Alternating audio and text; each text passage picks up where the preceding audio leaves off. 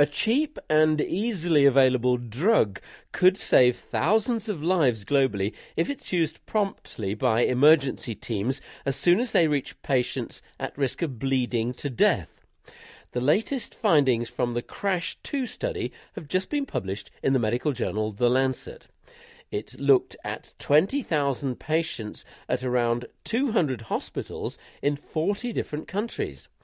Azi Kateri asked researcher Ian Roberts firstly about the drug itself, tranexamic acid, which has been available for a long time but hasn't until recently been used to treat trauma. It's not a new drug, it's a generic drug. It's really cheap. It's been around for decades and it's sold over the counter to treat heavy periods. And it reduces bleeding. And injured patients, of which there are many millions every day, most of them come from road traffic crashes, but a lot of them come from violence. Injured patients often bleed to death.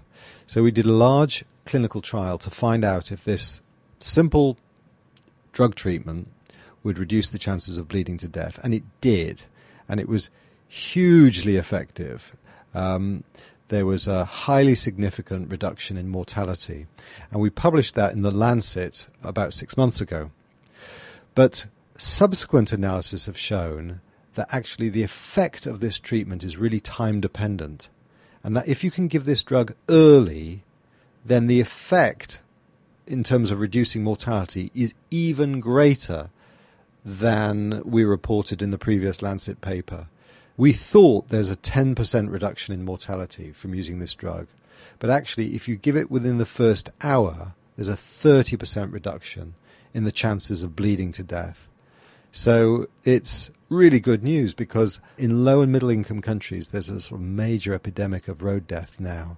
And this is affordable, and if it can be given early, is dramatically effective. How many people die as a result of heavy bleeding injury around the world, do you think? There's probably about 1.5 million deaths from traumatic bleeding every year. There are 3,000 deaths every day on the world's roads, probably about 10 times as many people severely injured. There's violence, people falling from heights, and they bleed to death. So if this drug can be administered early in those patients, the ones who don't die at the scene, then there's huge potential for saving lives, and saving lives cheaply. Giving tranexamic acid to bleeding patients after severe injury dramatically reduces the risk of death, and there's no increase in side effects. And the other thing that we know is that the sooner patients are treated, the better. So if patients are treated within the first hour of their injury, there's a 30% reduction in mortality due to bleeding. If they're treated between 1 and 3 hours, there's a 20% reduction in the risk of death due to bleeding. After about 3 or 4 hours, the treatment's not particularly effective. So it's absolutely vital that patients are treated as soon as possible with this treatment. Ian Roberts, Professor of Public Health at the London School of Hygiene and Tropical Medicine, talking with our reporter Azi Kateri.